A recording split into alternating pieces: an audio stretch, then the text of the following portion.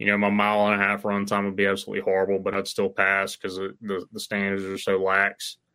And I'd be like, well, that's a run. Like, who cares? I'm not running a mile and a half on the fire ground. I only got to work for like 10 minutes here. Right. And it's time to go to rehab. And, but yeah, no, when I showed up at that front door and I wasn't ready to go, I knew something had to change.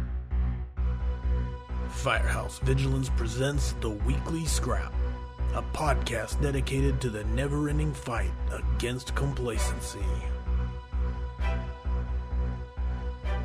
Corley Firehouse Vigilance. It is Weekly Scrap number 209. My guest tonight is one and only Clay Magee.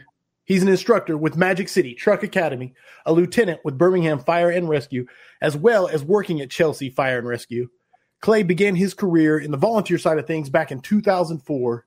He's got the degree. He is an author. He writes articles published in fire engineering. He instructs. He teaches all across the Southeast and beyond. Many of you know him from his presence on social media, where he is an active aficionado, raffle coordinator extraordinaire of any time there is a need in the fire service. He is on top of it when the time calls for it. He's married to his beautiful wife, Sarah. He has 2 amazing daughters. It is my honor and pleasure to have Clay Magee here as the guest of Weekly Scrap number 209. Welcome, my brother. I'm excited to be here. Awesome, man. Awesome. Pulling this up, make sure I got everything where I can see it. Maybe. Pulling up the notes. There we go. There we go. Getting everything in place. Anything I missed in the intro? Is there anything you would like to add? That was plenty. Plenty. Audience, get your questions primed and ready for James. For Clay and myself, we are going to cruise down some rabbit holes. Quick announcements. If you want to be a part of the Vigilantes, it's the Cool Kids Club. I say it every scrap. Go to firehousevigilance.com. The latest things we are doing is the scrap after party. Clay has agreed to show up at the after party and be critiqued on his scrap. And so we will be there afterwards, get feedback. Last week's was a ton of fun with Chief Hovelman, and we discussed his Elvis love. Now, on to the sponsor so we can get on to the show. The OG sponsor of the scrap is, of course, Key Hose, the hose experts. Check them out online at keyhose.com and follow them on Facebook. Affordable Drill Towers, home of the Affordable Drill Tower and the Affordable Standpipe Prop. Firefighter, owned and operated. Pump and roll using the Affordable Standpipe Prop. The Affordable Standpipe Prop fits through most classroom doorways for standpipe theory, and then you can roll it into the parking lot and pump. It comes with 6 standpipe valves that can be upgraded to PRVs or customized to what you have in your jurisdiction. Call Steve, 844-55-TOWER, or drop an email to info@affordabledrilltowers.com. Firefighter safety and accountability starts with being able to quickly find and identify individual firefighters operating on the fire ground. Identifier Safety combines the best in photoluminescent materials for durable firefighter identification solutions that can glow for up to 20 hours with no switches or batteries, which means being able to rapidly identify firefighters by name, unit, or assignment, even under hot fire conditions. Firefighter created, owned, and operated, Identifier Safety is the home for all of your on-scene identification needs, specifically designed and tested for rigors of the job. Be seen, on scene, identifiersafety.com or sales@identifiersafety.com. Finally, last one, fresh today, my man, John Spira, Fit to Fight Fire, is a community of like-minded firefighters, all on a mission to become the best version of themselves so that they can serve their families and communities at the highest level. For only $5 a month, the cost of a cup of coffee, you will receive a workout of the day, daily inspiration, and monthly training.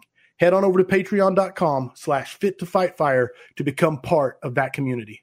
All right. All of that's done. Housekeeping done. Announcements done. Sponsors done. Clay, are you ready? I'm ready. Thank you. You let it off. I always send out the list of topics that I want to discuss, or that the guest wants to discuss. And I loved your list you sent back to me. Specifically, you let off with consistency and leadership.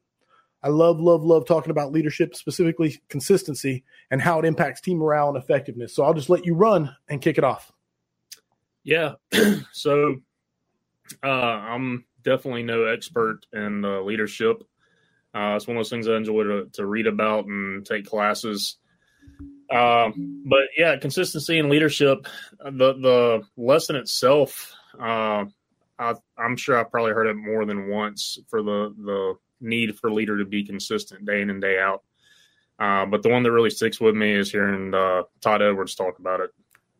But I bring it up because in my own personal life at work, we had an incident that just really hammered home that idea. And I think that's a lot of times what it takes is that you'll hear an idea, it sounds like a good idea, but then something happens that really drives home the point for you yourself.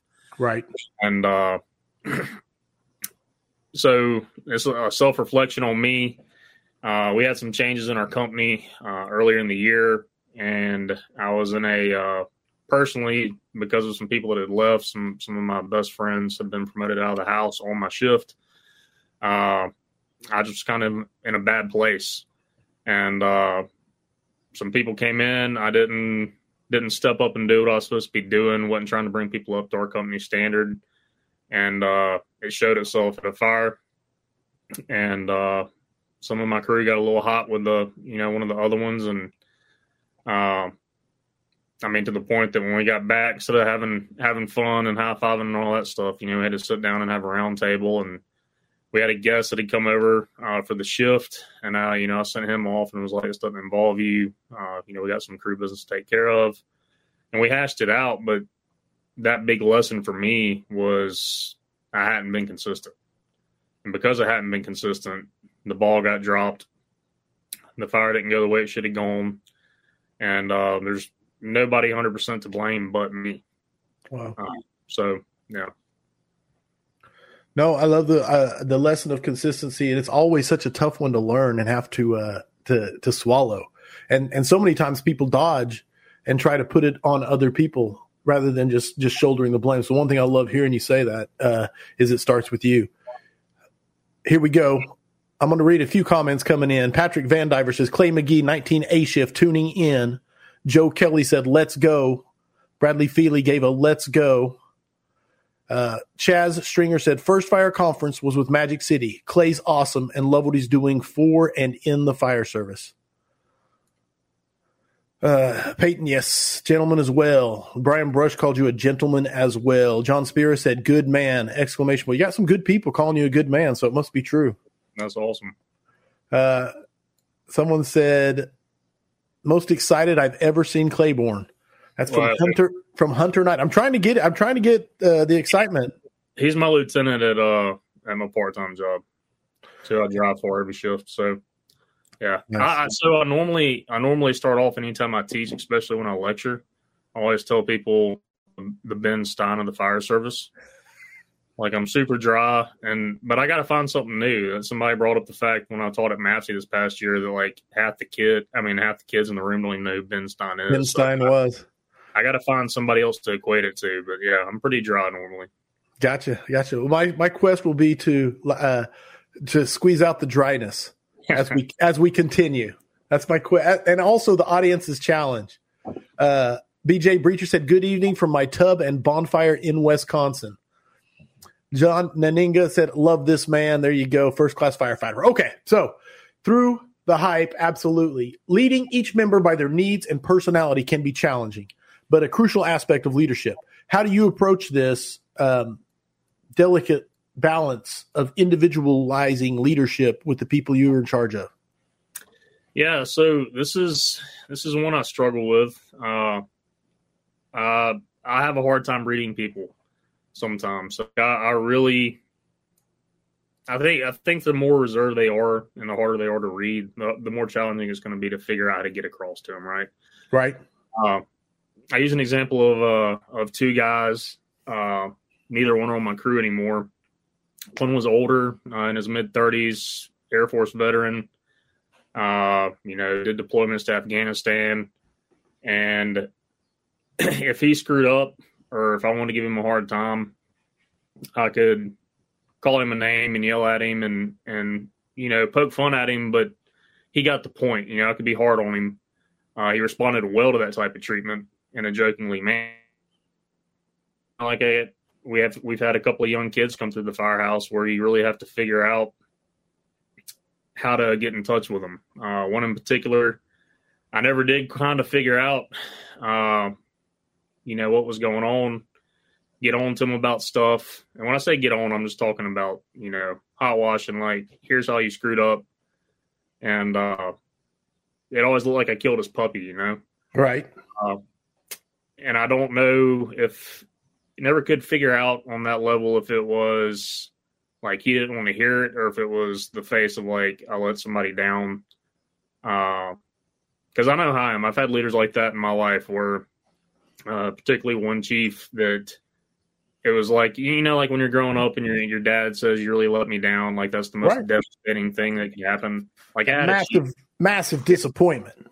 I had a chief like that. Like all I had to do was just tell me something, yell or cuss at me or anything. He just said, I'm disappointed in you, and you screwed up, and it ate at you. So, I mean, yeah, that's one of the big things as a leader. You have to figure out each individual. Do your best to get to know them. What drives them? Why are they there? There's so many people in the fire service for so many different reasons, especially at a larger organization. Right. I know, like, my part-time job working at Chelsea, it's a small organization. We got 12 guys on shift. And for the most part, everybody's there because they want to be a firefighter. Most of us have put ourselves through recruit school. With it being a small city, we don't really want to pay for people to go when we can hire a ready-made firefighter. But then working for a bigger city where we're hiring people off the street, you got some guys there that are young and gung-ho and into the job already because they volunteered or they came from somewhere else. You got some guys that can be, brainwashed, for lack of a better word, into a gig culture. And you got some guys that are just there for a pension and a paycheck. And, they'll tell you like, hey, the market crashed in 2008 and I needed a job. And so I put in for everything on the website and this is what I got. And the struggle is finding how to interact with all of them, how to get your mission across to them. And so it takes time and it takes work. And I think that's also where that consistency and leadership comes back into it. You got to be consistent with giving your message to them, making them accountable for standards, and understanding the why behind why we have the standards. Right. Preston Lyons makes a point. He said, military veterans are taught early on how to deal with someone screaming in your face while you stare at the wall and respond with, yes, sir. And people that come from that background can handle that kind of thing. Absolutely. Yeah. Have you learned tips and tricks, especially between your two career departments? Have you learned different things to let you identify what people can, or any sort of tips or tricks to pass on that people can use? And I'm still learning myself. It's the biggest thing I think is just getting to know them. Get to know them, invest in them, let them know you care, and then really find out why they're there. What's their purpose for why they're there? And I think if you can find out their purpose, even if it's not some grand purpose of I wanted to be a fireman, but it's just I needed a job. Everybody's got something they can contribute. You just got to figure out how to tap into it. Right on. Got questions coming from you. Getting it up here. From the stream. And BJ Breacher said that silver lining in the disappointment that young fire felt is he cared. That's the good part, is when you have that disappointment, it's because they cared. We have to harness that care, and it's a great point from BJ. Brett Ashworth with the first question. He says, Clay, talk about bridging the gap between working in both an urban and suburban environment. What do you see as the benefits / drawbacks in both? Yeah, that's a good dude right there, by the way. Yeah, so obviously the benefit to working in an urban environment is going to be the fire duty, right? That's what always kept me where I work. It's the same story. Just about every guy you talk to when you go to a conference that works at a big city, guys are leaving left and right. Come there, get a little bit of experience, and they want to go somewhere else, right? That doesn't have the headaches and the frustrations. But for me, fire duty's number one. And that's number one job satisfaction for me. So, I mean, with that comes experience. You're getting to do what you signed up to do. The downside, I think, with working with a urban environment is there's not always a chance to, I guess, practice your craft for everything that you want to do, right? So you're putting so many people on scene so quick. You got 5 or 10 minutes a lot of times to do something, and then it's somebody's relieving you. So if you're wanting to actually play around and do stuff, you don't have a whole lot of time. The suburban environment, the lack of fire duty is definitely the downside. But man, I can't speak for all suburban departments, but where I work part time, which I say part time, I work full time hours there too. We have a great department, a great administration, a great city that supports us, and that's something that's completely different, I think, than a lot of urban cities. Right? Anything we want, we get, and it's just a different culture. I don't know if I can really equate any lessons learned. I think a lot of the stuff that we try to apply in the suburban environment we're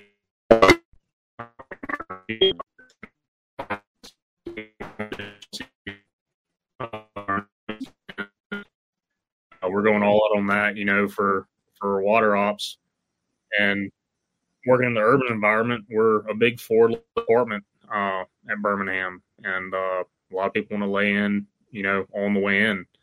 I think there's a lot that can be learned from both sides that urban and suburban would do well to talk to each other, right, and actually come to an agreement on things instead of saying, well, we go to fires, you don't know what you're doing. And I don't know. Sure. No, absolutely. I love the answer. Greg Redmond said there's not a lot of me time in the urban when there's that many people showing up. Yeah. No, a great way of saying it. Yeah. In the fire service, mentorship is often seen as a vital component of personal and professional growth. You mentioned something. You talked about the idea of Paul, Barnabas, and Timothy. And I'm a preacher's son, so I know the reference and I get the reference. But in a firefighter's career development, talk to me about what you meant.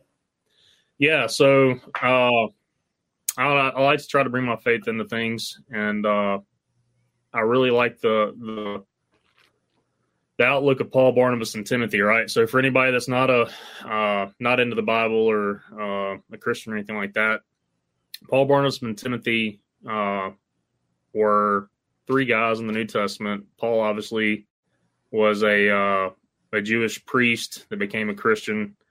And then he had Barnabas, who was kind of a mentor and a peer to him. And then Timothy, who was a young convert that Paul mentored.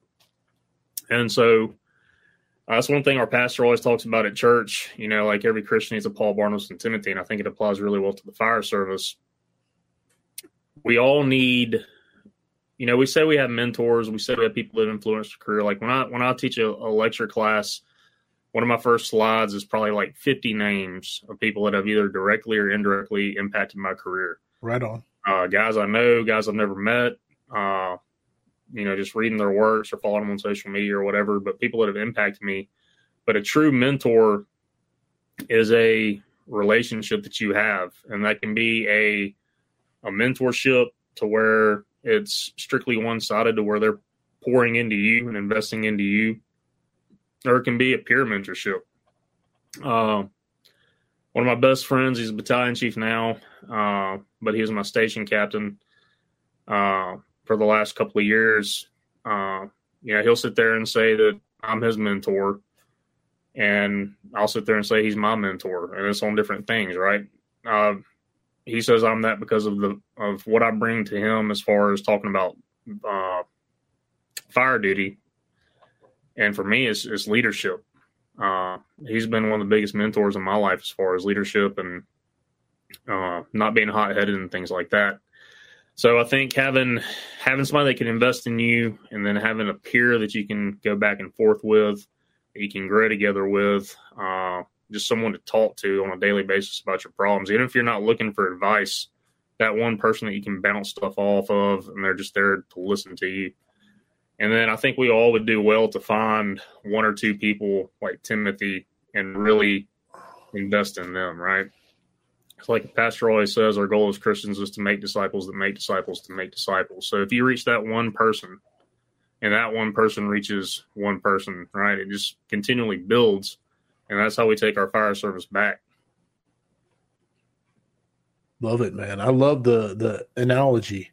Now, I will ask you this because, like you said it very well. We all have our mentors. I think we can all agree that we all have our mentors. And if we sit down and, especially over a beer around a fire, we can sit and discuss them. But the peer-to-peer is really something I don't know if I've ever actually thought about really in that regard as a mentor relationship, but it absolutely exists. Do you have, like, if people who are listening, a young person especially listening, who wants to find a mentor, maybe they don't have them in their small department or something like that. Do you have any advice for finding a mentor? Any tips or tricks that have worked for you, things you've learned, wisdom to pass on? Yeah. So, the biggest thing that I tell everybody at both my departments and anywhere that I go is get outside of your own department. All right.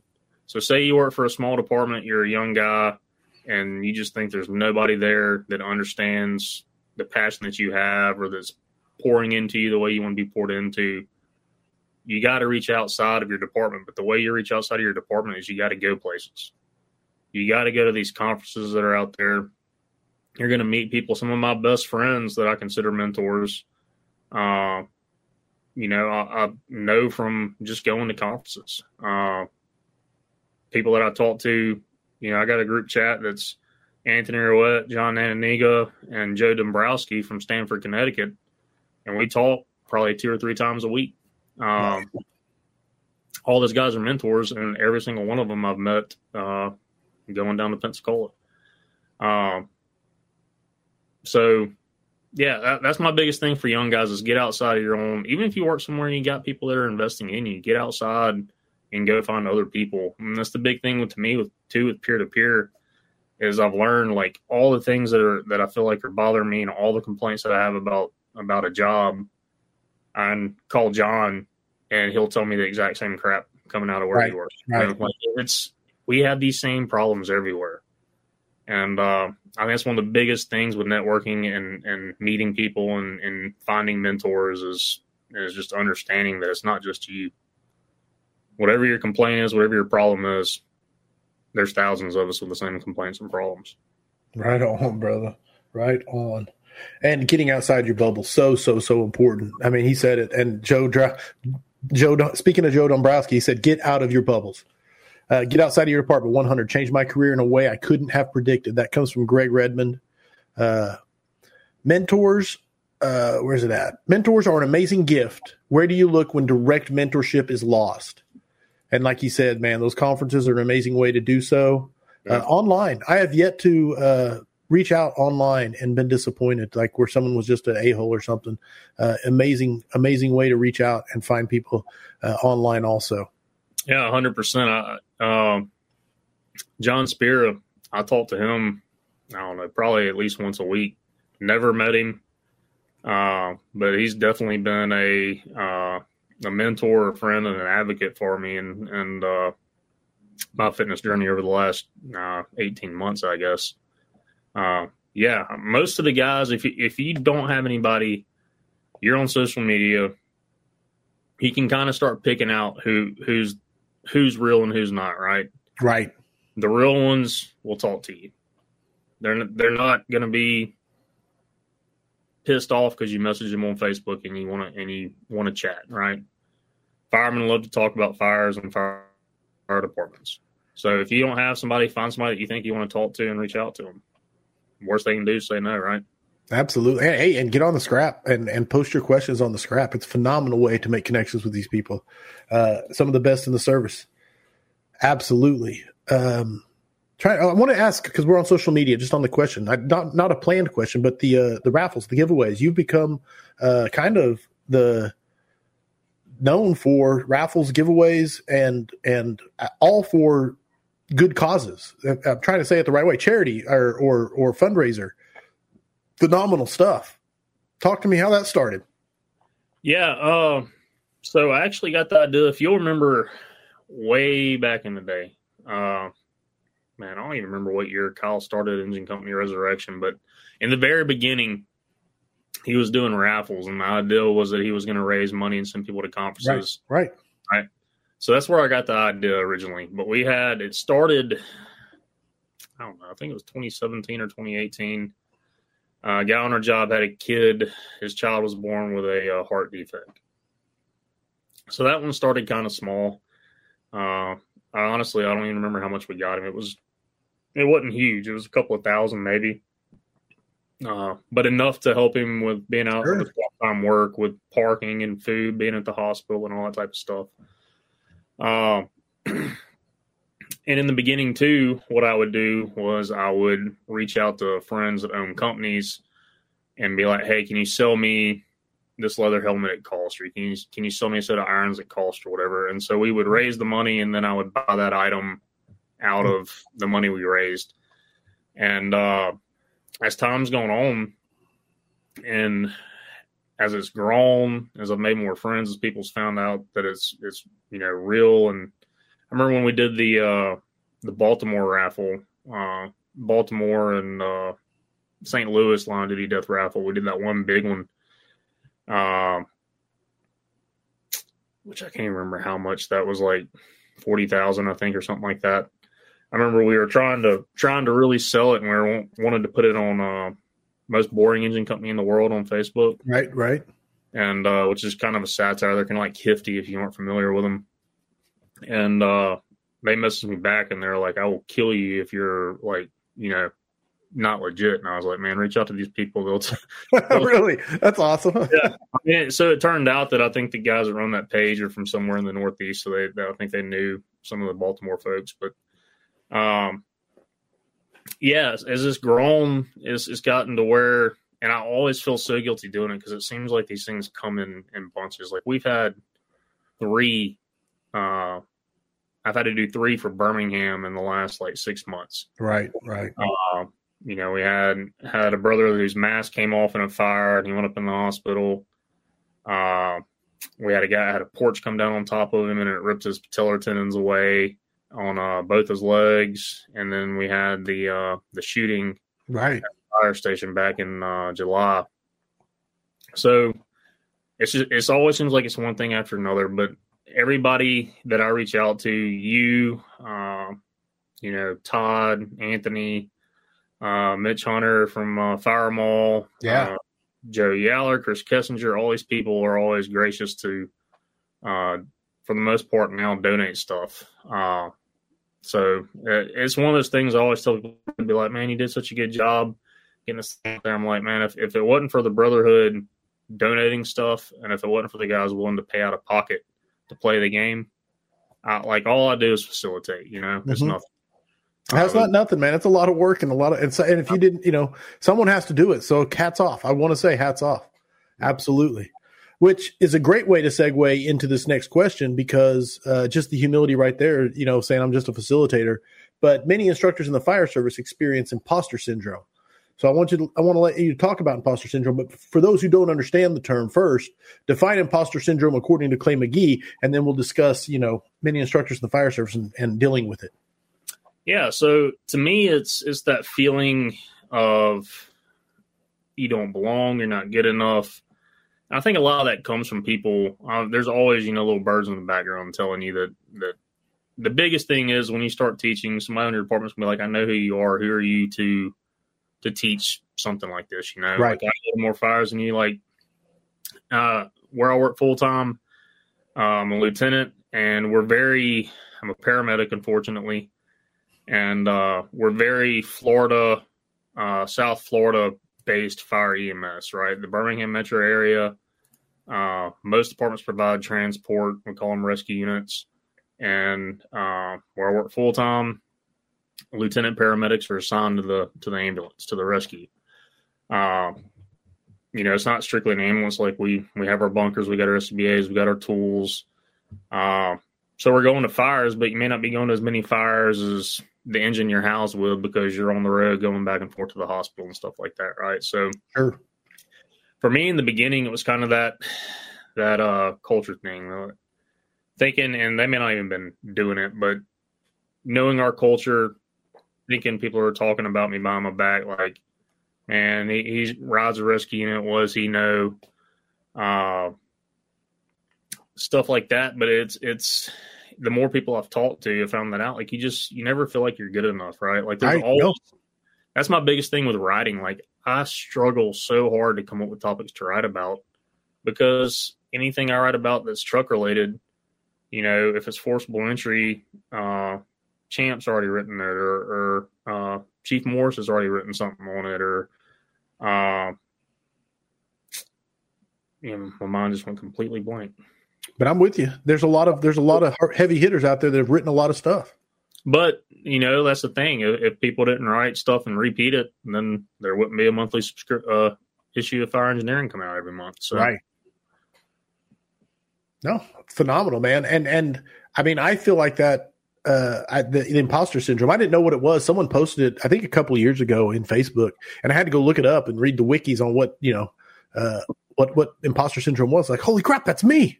Because I keep thinking someone's going to laugh at me and tell me that the scrap is, no one's actually watching, and you know what I'm saying. And it's like because you just never feel good enough. It's like someone else way more qualified should be doing this.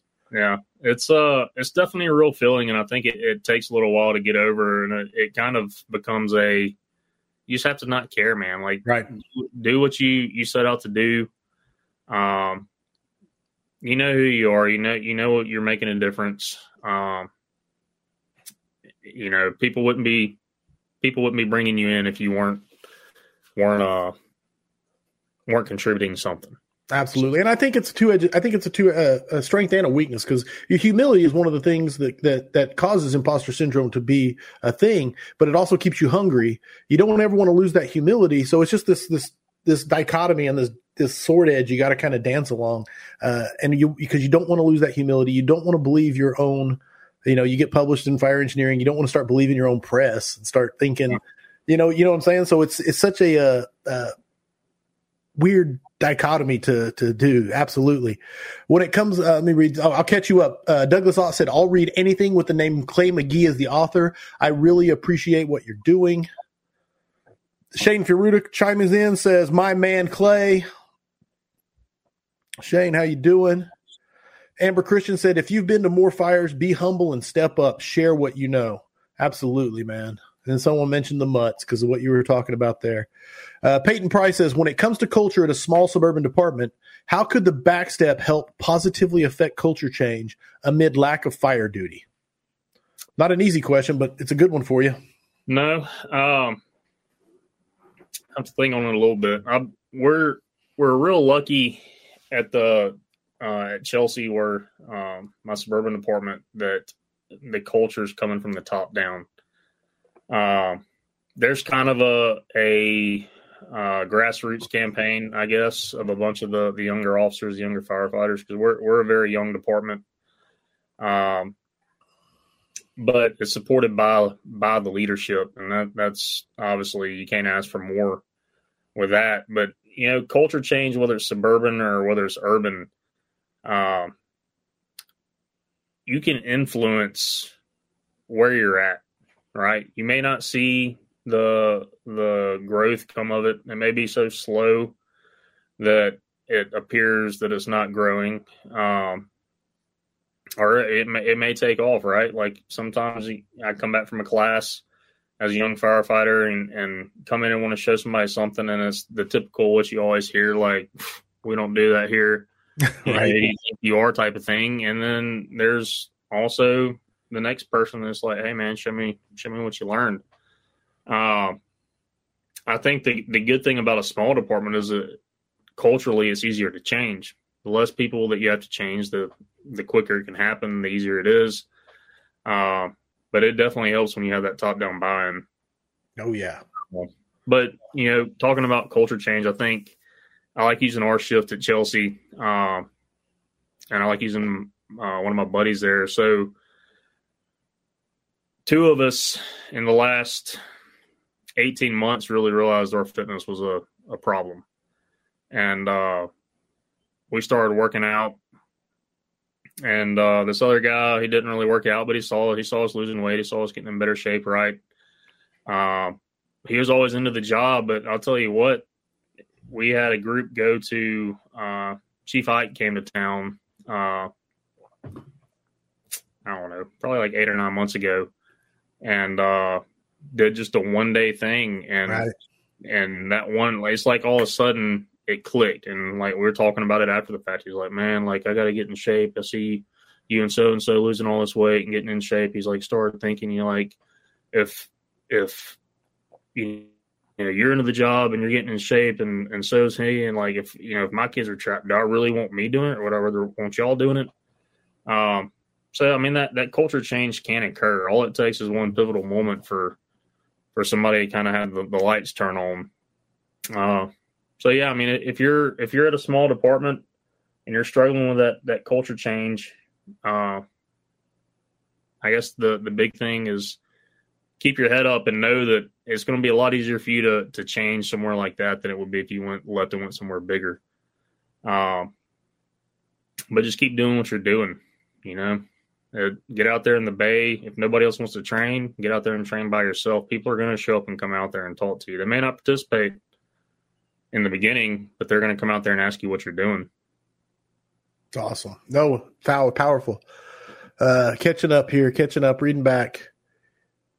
Carpe Fuego said, if you can trust yourself when all men doubt you, but make allowance for their doubting too. I never realized that the poem If was actually talking about imposter syndrome with that line until you posted it right there in that one of my favorite poems. So the fact that I never caught on until just now is pretty cool. Chad Ray said, Chavez is definitely not an imposter. Love you, Claiborne. Brett Ashworth says, question coming at you. On the subjects that you instruct, which is your favorite and why? Man, so the two things that I instruct the most are forcible entry and ground lighters. That's hard. I like forcible entry better. I like the knowledge and the skill and all the different facets of it.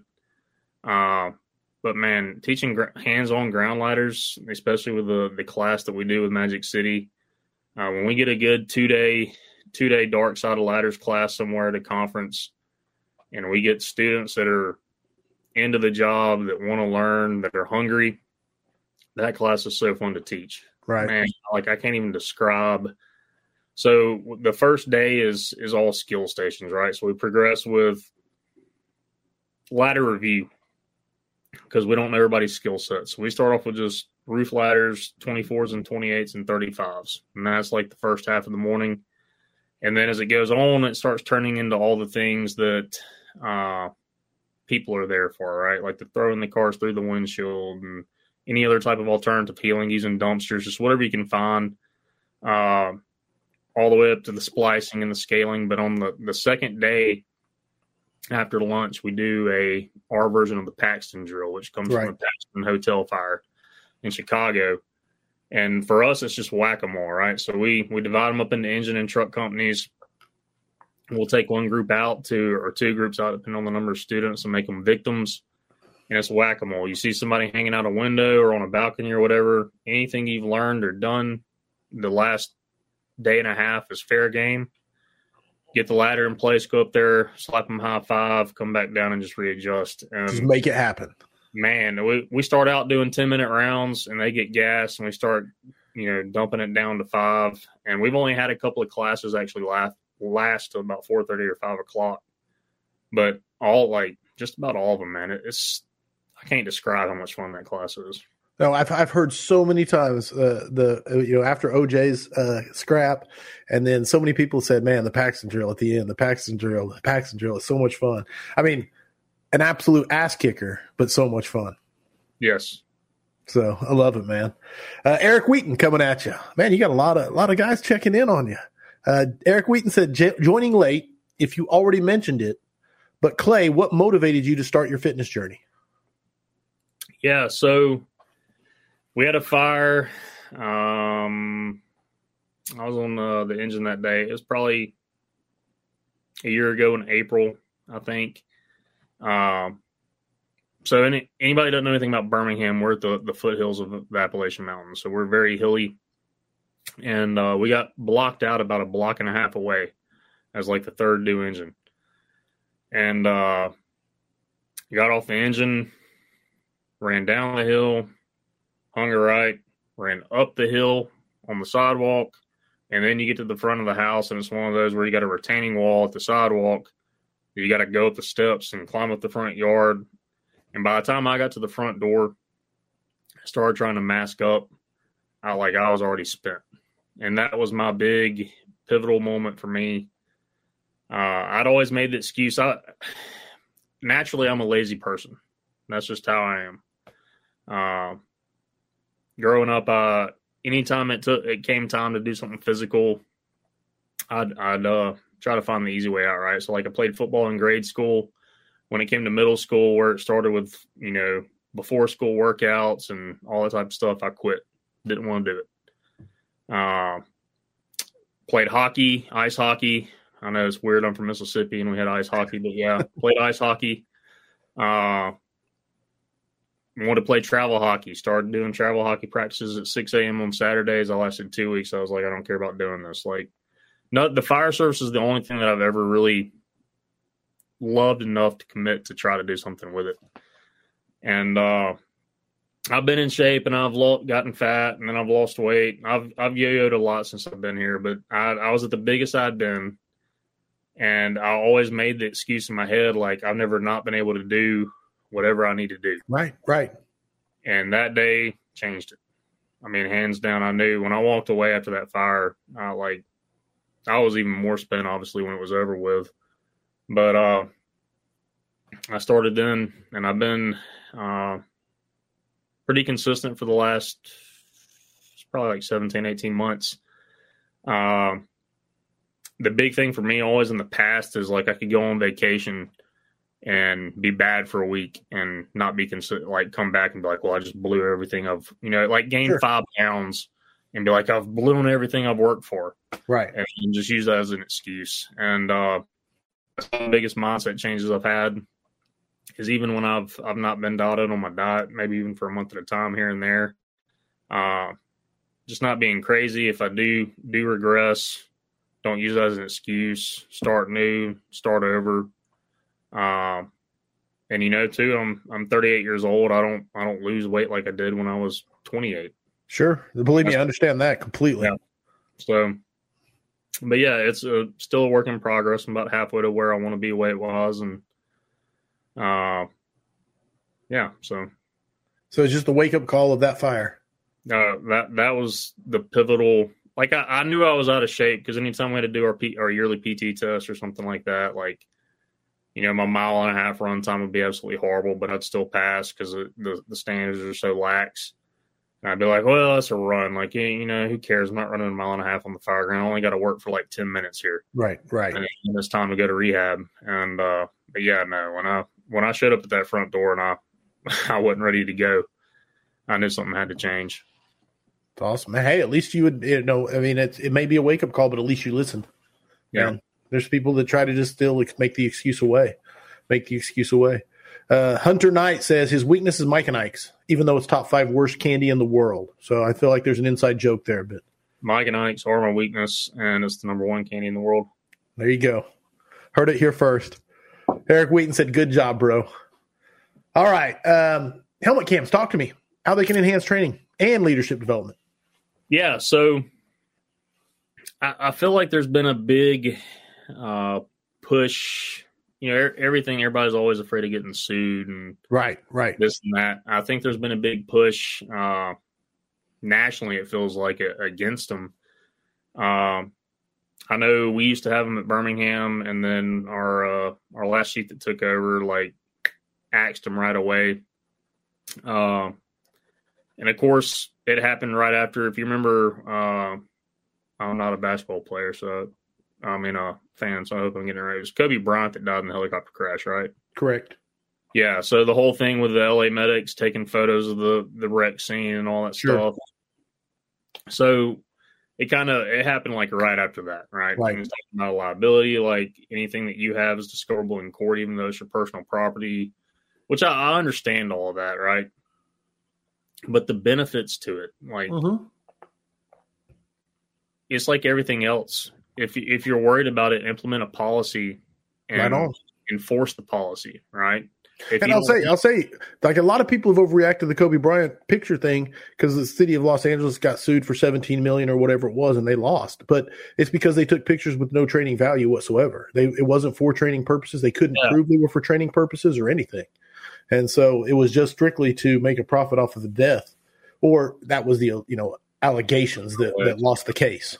Sorry, I didn't mean to interrupt your flow. No, so I didn't even know that. I just knew that they got sued over it. Well, go ahead. Yeah, it's to me, it's invaluable, right? Like it's game time footage. I know some departments out there have it where they give their officers a helmet cam.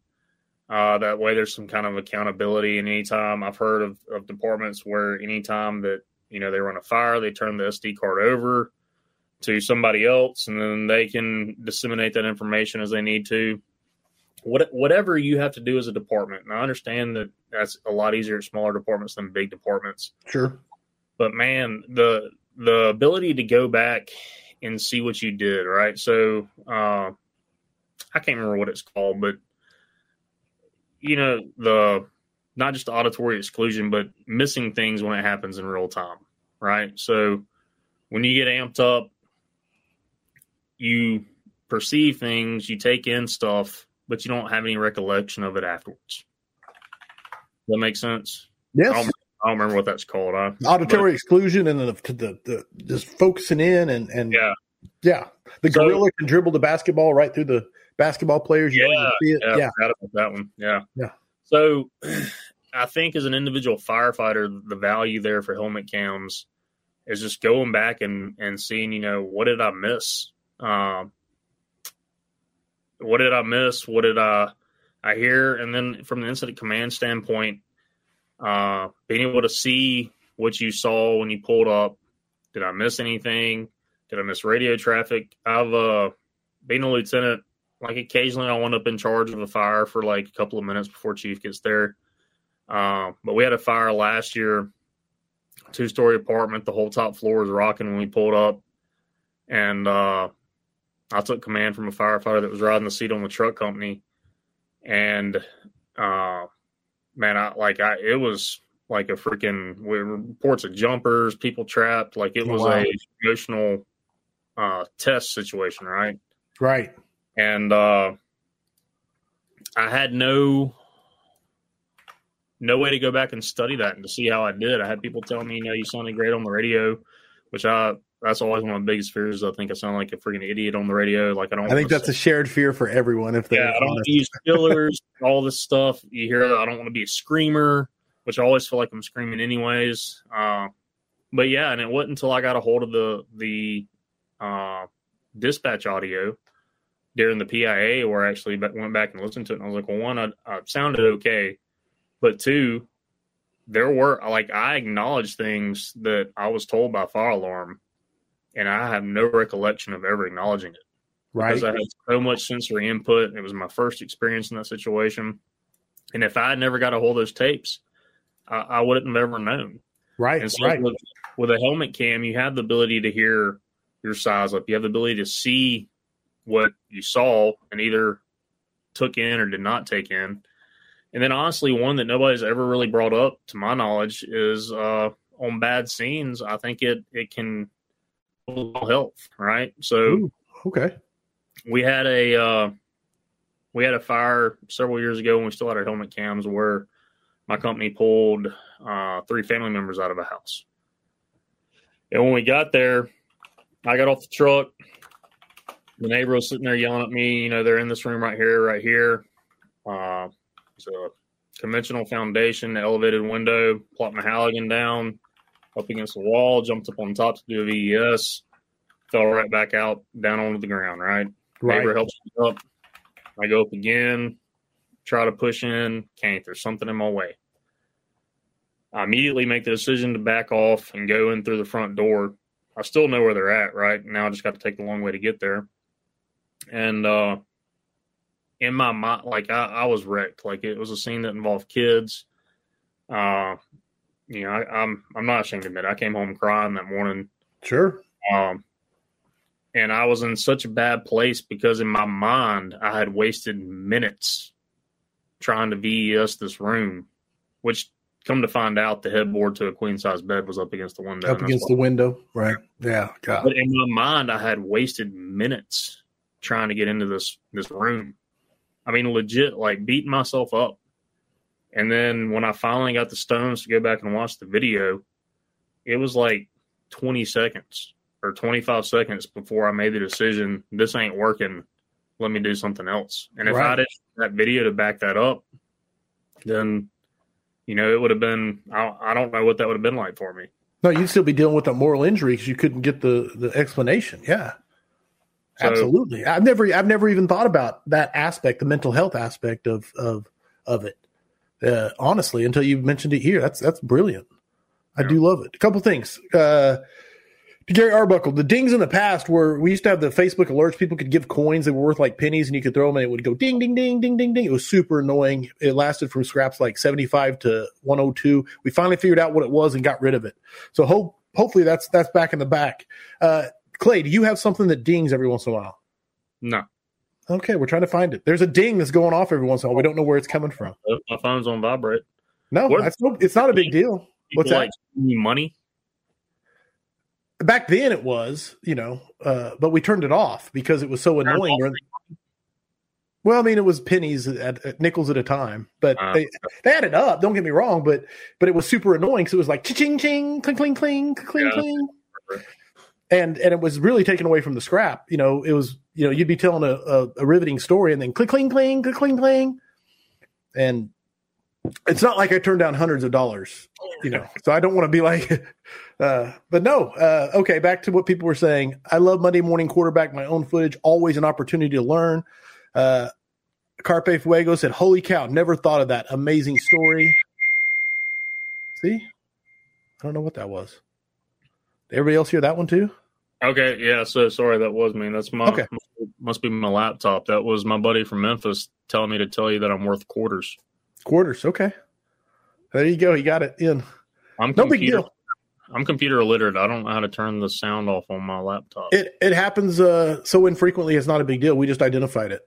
As long as it wasn't on our end, you're good. I wanted to get this question to you. It's coming from one of the Nelms brothers, Trey Nelms, saying, Clay, I'm proud of you, bro. Is it Trey or Daniel? I think I typed it wrong. I can't scroll. So it's a Nelms brother. Sorry, I've lied. Probably Daniel. It was Daniel because I was thinking of Trey when I typed in and I typed the wrong name. Daniel Nelms says, Clay, I'm proud of you, bro. Been looking forward to this. So what's the best thing we can do to improve recruit training? Thank you, Daniel. It was Daniel. Sorry, Daniel. I was thinking of your brother when I typed your name. Oh, chunk, man. I don't know, brother. I feel like the biggest problem we have is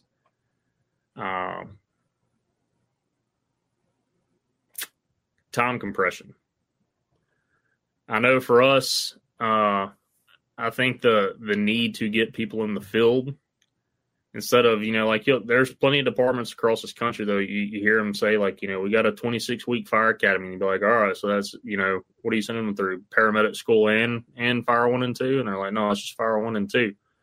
I think that's the biggest thing that's hurting folks is there's no standard. I know there's supposed to be a set amount of hours. Sure. I know places literally have a 6-week recruit school. 6 weeks. Mm-hmm. And of that 6 weeks, they'll spend 3 hours on building construction and 2 hours on fire behavior. Yeah. So 6 weeks, and how they fit the minimum hours in, I don't know. But 6 weeks from 0 to firefighter 1 and 2. Then you got places that are taking 26 weeks to do firefighter 1 and 2. And it's a skills thing, especially if you're running a recruit class that's 25, 30, 40, 50, 60 people like some places are. Do you have the manpower, the instructors that you need? Right? You can't handle that many people with just a handful of instructors. You need I don't know what the going rate would be, but I'd definitely say you probably need an instructor for at least every 5 or 6 students. Sure. You need instructors. You need plenty of time with sets and reps. And I think that's the biggest problem nationally is that we're just trying to push people out too fast because everybody's hurting for people, large and small. You'll figure out how to do it on the rig, or insert whatever. Yeah. If you don't have that culture in the firehouse, they come out we teach them the absolute minimum. Like this says turn a hydrant on one time and you can graduate. Well, we had them catch a plug one time, send them out to the field in their first shift to catch a job, and they suck at catching a hydrant. Right. Well, did they go to a house where the guy cared more about showing them where the toilet brush was, or more about like, hey, you're the plugman, this is your job. First thing that morning, let's go out and catch a plug and let's make sure that you can do this. Right. And so there's a big disconnect. That whole you'll learn when you get to the field thing only works if you have the culture that's gonna teach them when they get out in the field. Yeah, no, without a doubt. I love the answer. Josh Brewer said increase hands-on hours. They spend a lot of time teaching them how to pass a test and not enough time teaching them how to accomplish the job at an entry level with hands-on skills. No, absolutely, Josh. Great answer from Clay. Great input from everybody. Absolutely. Healthy work-life balance. Challenge for everybody, but especially when you don't have an all-in family. Yeah, so I bring this up just because it was something I struggled with in the beginning. Like, I got an amazing wife. She supports me 100%. I'm kind of in a weird spot because I work a lot of people don't work I don't meet that many people that work 2 full-time fire jobs. I know all of us work 2 jobs, but, like several years ago, I'd struggle with, you'd see people like Andrea Trestrell and Heather Yaller and right. Your wife and Jody Fisher and these ladies that are all in. They're with their husbands everywhere they go. They're into everything that's going on, right? Like it's almost like they love the fire service as much as their husband. Jessica Isaacson comes to mind, especially just from hearing their story that they've shared, like at COBC and stuff. And it's not my wife. She supports me, right. but she definitely reminds me of my priorities. Which needs to be done because sure. I'm a loose cannon, right? Like I start going down the road, and before you know it, I'll have something every month for the first 6 months of the year. And when I'm already gone 2/3 of the year to begin with, every little thing I do, is more time away from my family. And in my eyes, it doesn't seem like, I take off from both jobs to go somewhere for a week. I'm really only missing a day with them. So in my eyes, it's like, oh, well, it's one more day, which it shouldn't be that way. But it's easy when you're you're the one gone all the time. It's easy to feel like that. But it's quick to remind me, that's that one more day is the day that you're supposed to spend with us. And so I mean, the biggest thing is that, if your wife's not all the way in, man, I try to mute this stuff and I actually muted you. I don't. You're good, brother. You're good.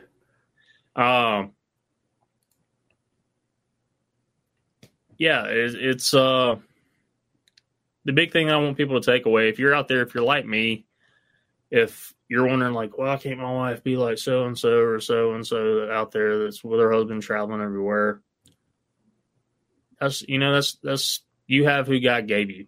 You're with the person you're supposed to be with. There's no question in my mind that I'm with the spouse that God wanted me to have. We have different passions. We have different interests. That's the way we were made. And who's to know? Like, I'm also at a different time in life. One thing that I had to learn was that a lot of these guys are empty nesters or they have teenagers. I got a 6-year-old and an 8-year-old, right? Like, yeah. Or I'm sorry, a 6-year-old and a 9-year-old. Good Lord. Uh-oh. It's just a different time in life. No, everybody has. Yeah. No, without a doubt. Without a doubt. And if you ever start comparing yourself to other people, man, it's such a trap. It's such a trap. 100%. I tell people all the time, they ask me, how can you travel? How can you do all this? And it's like, me and Amanda are empty nesters right now, and we have no grandkids. It's like this perfect window of the only thing we're missing is our dogs, so we can go and do like crazy right now. When you rewind 5 years ago, I'd been missing games and recitals and insert whatever. Man, it's just everybody's in a different period and time of life and different priorities, and you can't compare yourself to other people. Just make the best and do the best with what you got and throw yourself all into it. 100%. with the person you're with. That was the big takeaway that I want people to understand. Talking to the younger guys out there, like, don't get caught up in the trap that I did, and just realize everybody's in a different spot. And I'm happy to say, so that's the other thing too. Most that I've done up until this coming year has been with Magic City, mostly hands-on, right? So we're traveling with 4 to 6 dudes, sharing hotel rooms and stuff. Right. This coming year is the first year that I really had some stuff kind of break away on my own. And that's one thing me and Sarah have been talking about, like going on. We've talked about her coming to North Florida Fire Expo and the FDIC with me. So nice. I think that's one of those transitions is just kind of another time in life, because my career as far as an instructor is taking a different path, or a new path is developing, and it provides new opportunities. So I love it, brother. I love the message. I absolutely love the message, and I'm excited for the future and everything for you. Now, I love asking people this question. You have a bookcase behind you, so I'm excited about the question. Is book or books that you think firefighters should be reading? I love asking this question because I'm always looking for new books. Yeah. So, all-time favorite book, I don't even have it. I just have the sleeve because I let somebody borrow it. I don't even know who has it. Believe that, yeah. But Fearless by Eric Blum is, I read this book in less than 24 hours. I could not put it down. Really? Okay. His story is absolutely incredible. Are you familiar with this one? Has anybody ever said it? I have it in my list of to read, and it's moving. It's slowly, as I finish books, it's moving up, but I have not read it. It's sitting in my bookshelf. Jump it to the front. Okay. So short story. He was a drug addict in Arkansas that found God and joined the Navy and became a SEAL. Wound up on DevGru, SEAL Team 6. I overcame a lot of personal battles to get there, which I'm not going to spoil the book, but he's the only one that's ever done any of the stuff that he's done to get there. And, just incredible story. Probably my favorite leadership book. I know it gets said all the time. Great book. Right. This is the one I got from John Spira. It's one of the monthly reads for the Fit to Fight Fire Patreon community. But Deliberate Discomfort, basically it's kind of a group like Echelon Front, right? But so each member of the group writes a story about something that happened to them and how being okay with being uncomfortable helped them survive. Okay.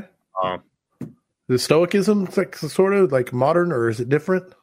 It's different. It's so Van Camp, the guy that wrote it, whenever he became a new officer in the Green Berets, he met with his first commanding officer, and the guy was like, "I want you to go talk to these people," and each person told him a story, and that's kind of what's being relayed in the book and the lessons learned, stuff like that. Right on, dude. I love it. But it was really good. So then on top of that, I don't have them with me, but To Sleep with the Angels by David Cowan is the story of the Our Lady of Angels fire in Chicago. Okay. Yep. Excellent read. It's probably going to throw a lot of people off, and everybody loves and Report from Engine Company 82 and stuff. But my favorite fire department read, just like for stories, is a book called 38 Years. 38 Years. By Bob Dombrowski. And this guy retired as the senior member of the Detroit Fire Department. And it's just story after story of his 38 years on the job in Detroit. Oh, wow. Big book, small book? I'm trying to remember. Report from Engine Company 82 is pretty small in the grand scheme of things. That's why I was asking. It's probably not much bigger. I had it on Kindle, so I can't really tell you all. I'm with you. I understand that. And then lastly, a book called Undaunted Courage by Stephen Ambrose. So Undaunted Courage is about Lewis and Clark. Okay. I know the name Ambrose pretty well because, of course, they're the brothers, big time. Brothers, yeah. Lewis and Clark's like probably my favorite history story of all time, and I think it's incredible. Just what those guys went through. Being gone for 2.5 years, traveling up the Missouri River, running into hostile Indians, running into friendly Indians, only finishing their journey because of the kindness of strangers, and then just what they endured, like that level of adventure. Like I don't know, it's an incredible story to me. I don't think it's been done like that since the Shackleton expedition back in the early 1900s. So, but yeah, it's definitely a great read. Love it, absolutely love it, and I love Ambrose, so that'll make it good. Yeah, dude, that's a good list. That's a healthy list. Really digging it. Well, I tried not to disappoint. I knew there were some that were repeats, and some that were definitely worth repeating. I love them, and so which lends credence to the others, makes me want to read them. Bump them up to the front of the list. So we have a thing we do on the weekly scrap. It is the 5 questions for firefighters. There is no right or wrong answer. They are strictly your opinions, and then the points are assigned arbitrarily by me with the help of the studio audience. And all that being said, we are now in the 3rd iteration of the 5 questions. So it's the 5 questions for firefighters version 3.1. So what I want to know right now is, are you ready for the 5 questions for firefighters? Let's do it. Here we go. Number 1, what is the skill that has carried you through your fire service career? Man, I had to think about this one when you started this over. I went with visualization, right? So it's that whole concept of go to a fire every day. I used to call it, until John Buttrick has an article he wrote, I think, called "Go to a Fire Every Day" or something like that. And before I read that, I just used to think I was a daydreamer, right? Like I'd be driving into work or driving back from the hospital or driving down the road on the engine, like whatever I was doing, I'd see a house and I just envision it being on fire, right? Right. Envision my size up, envision my report, be like, hey, somebody's trapped in that window right there. How am I getting in there? It's got casement windows. What am I going to, like, just visualizing everything.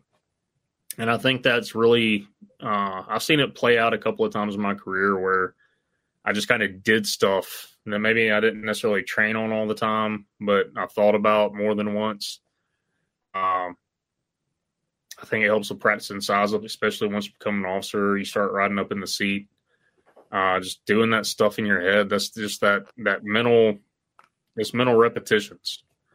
And, I know that there's the science out there to back up that obviously physical repetitions are better, but mental repetitions can help in those situations. They give you that RPDM. Absolutely. Absolutely. I love the answer, man.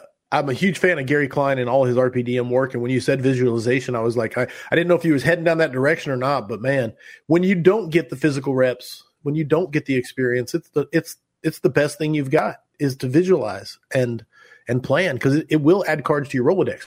Not as good as going to the fire there, obviously. That would be preferred. But if you can't, never as good as fire. Right. But the visualization, man, it's the best thing we can control. Powerful answer, man. Max points out the gate. James Michelisco said, anyone else do size ups when you're driving, or am I just a weirdo? Douglas Ott said, you're not a weirdo. Peyton Price says, nah, I do it too. So there you go, man. Visualization. Number 1, out the gate, nice and strong. Number 2, here we go. It's job town. It's time. You're en route and responding. You got to think of the scene from Backdraft where he slaps the tape into the cassette deck. What song are you playing en route? So, last week was the first time. It was the first time ever. Yeah. So I had a lot of thinking to do after I listened to Chief Halverman. And I sat there and I literally drove like with my radio like real freaking loud, try different songs, and in my head like I was making cue sounds and air horns, right? Like I had to figure it out. And I came up with Guerrilla Radio by Rage Against the Machine. Rage.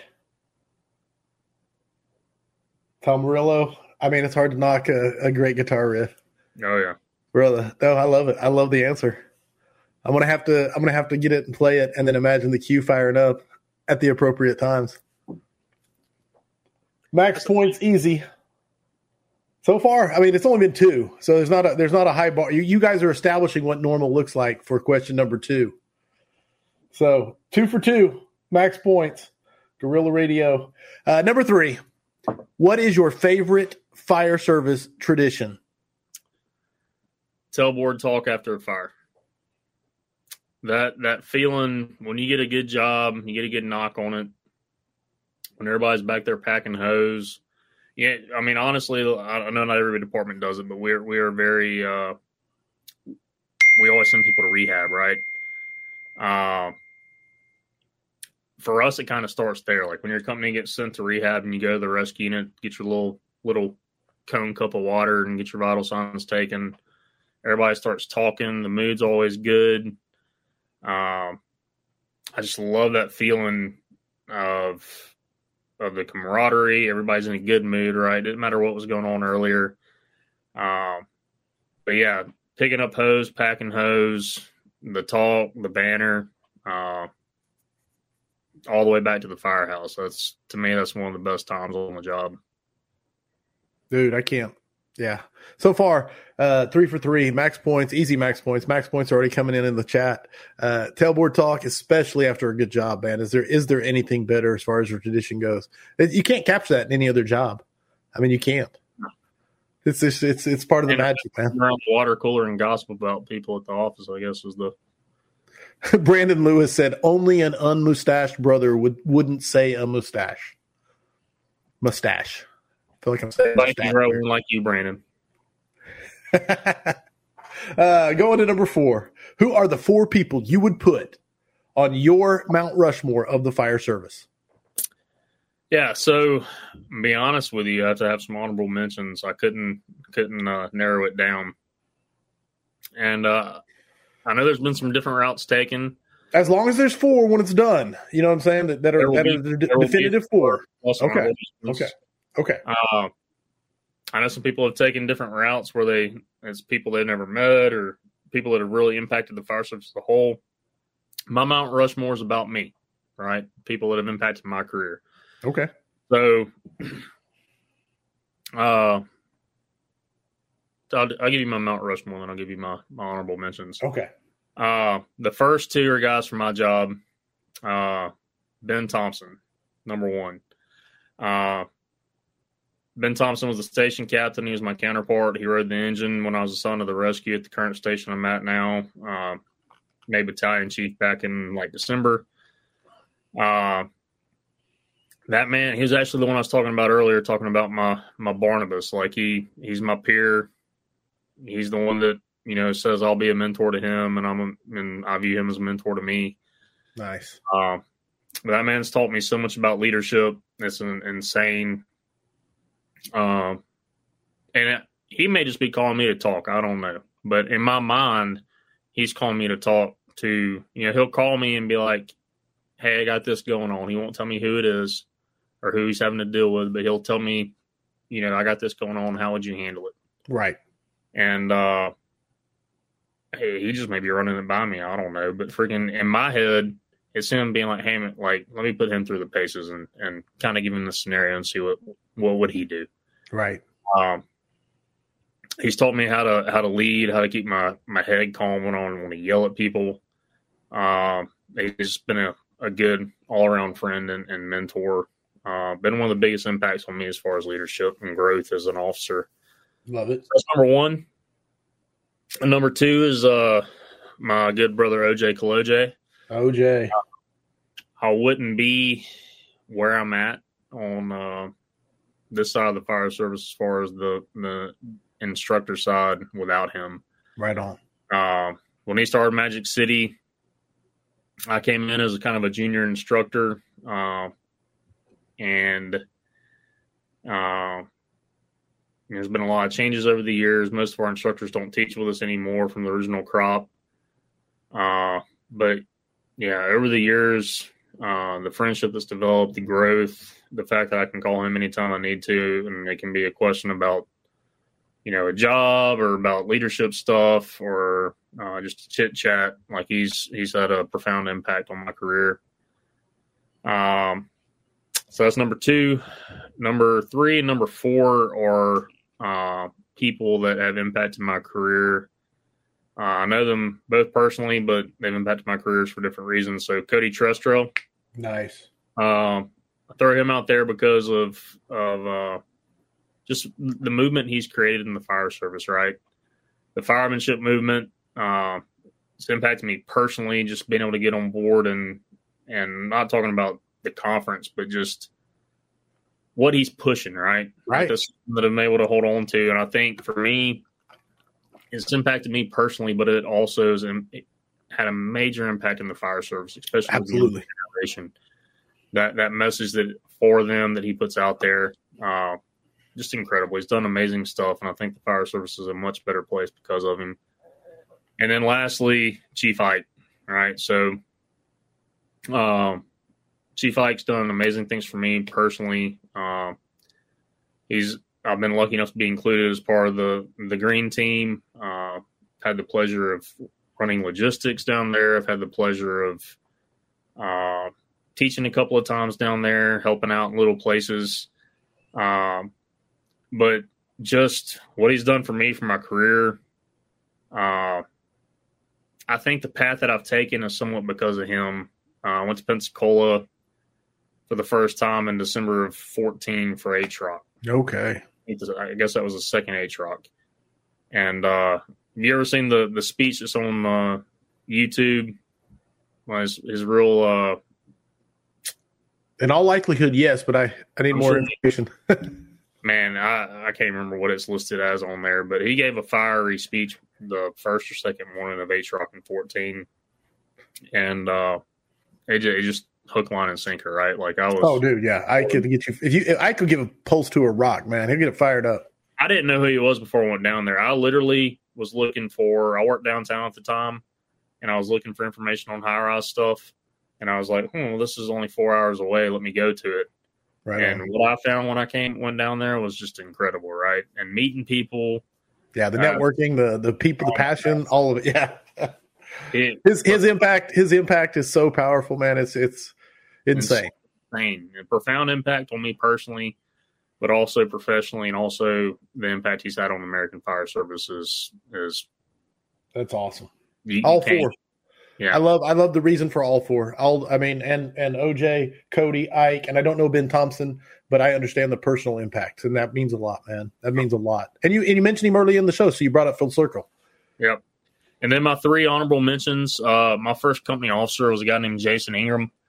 Man, I just coming up young, like I inspired to be like him.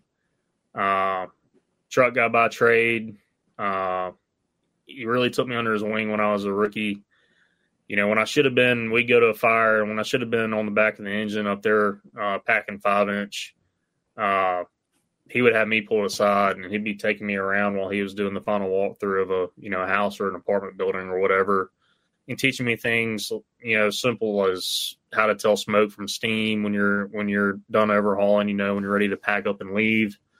And then 2, his level of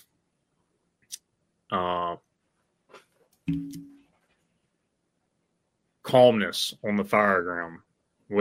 I'm like listening to him command fires when he made captain, and I would ride up in the car, listen to him command a fire with a kid trapped one time, and just talking on the radio like it was nothing, right? So he's had a big impact on my career. Another one was a guy named Ken Horton, was my lieutenant when I was at Quint 20 and Rescue 20. He won me over. He came in. I was already there. We had our lieutenant leave. And he came in. I didn't know him from Adam.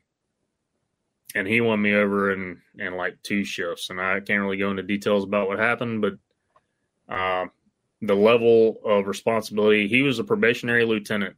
And the level of responsibility that he took for me to make sure I didn't get in trouble for something was I'm ashamed to say I probably wouldn't have done it. Right. Just, No, I know the feeling. Yeah, that power. Had what he did to protect his guys, and we didn't even know each other, but I was his guy. I'd do anything for that man.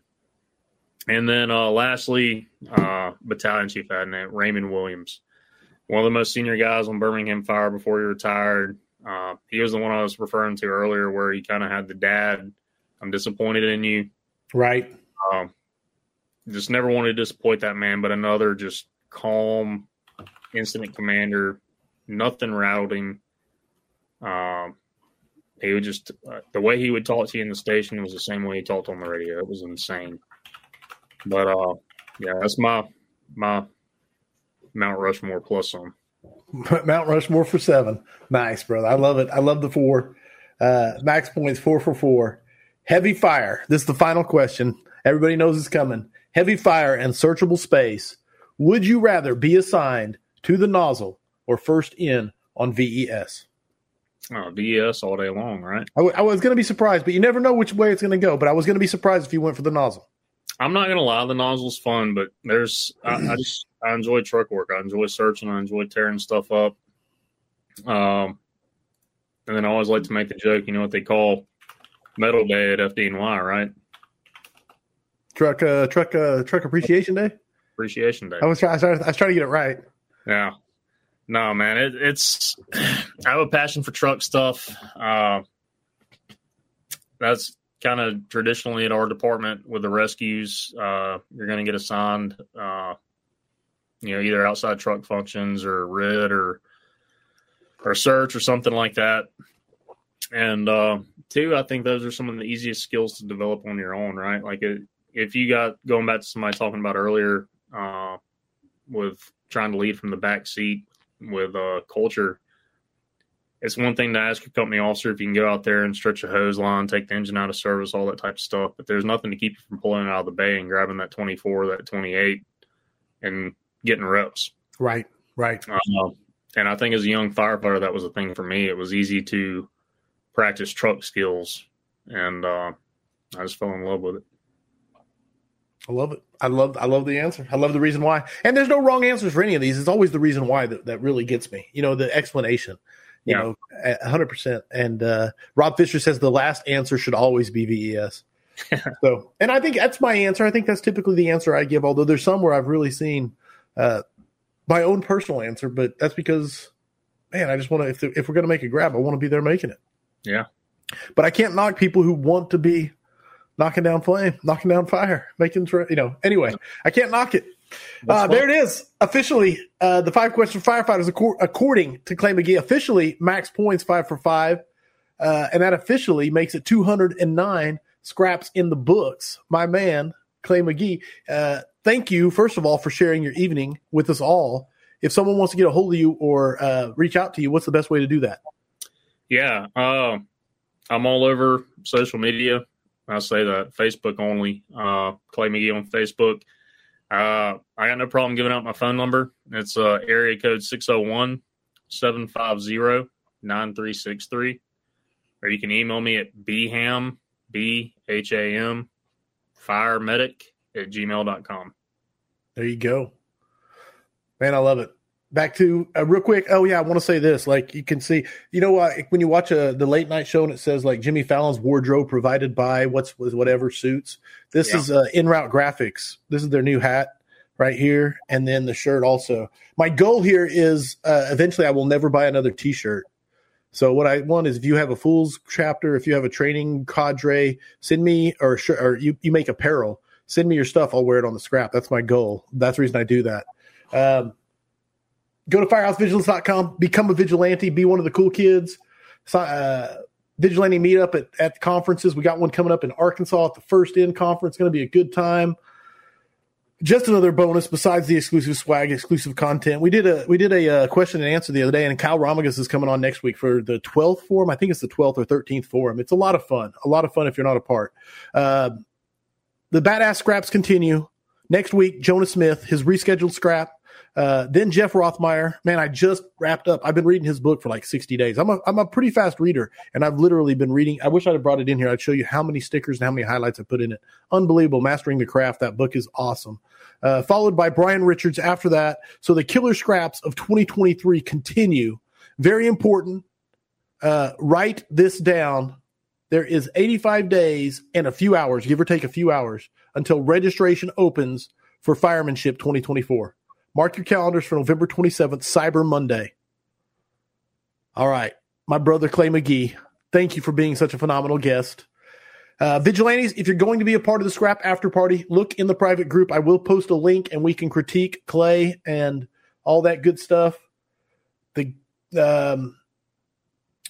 it, man. Another one in the books.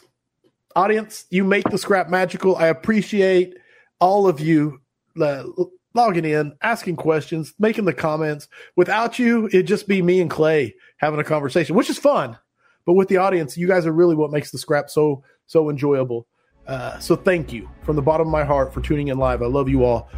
Clay Magee, thank you for spending the evening with us. I'll see you in just a... Thanks for listening to the Weekly Scrap. Please subscribe and please share. We'll see you at the next episode.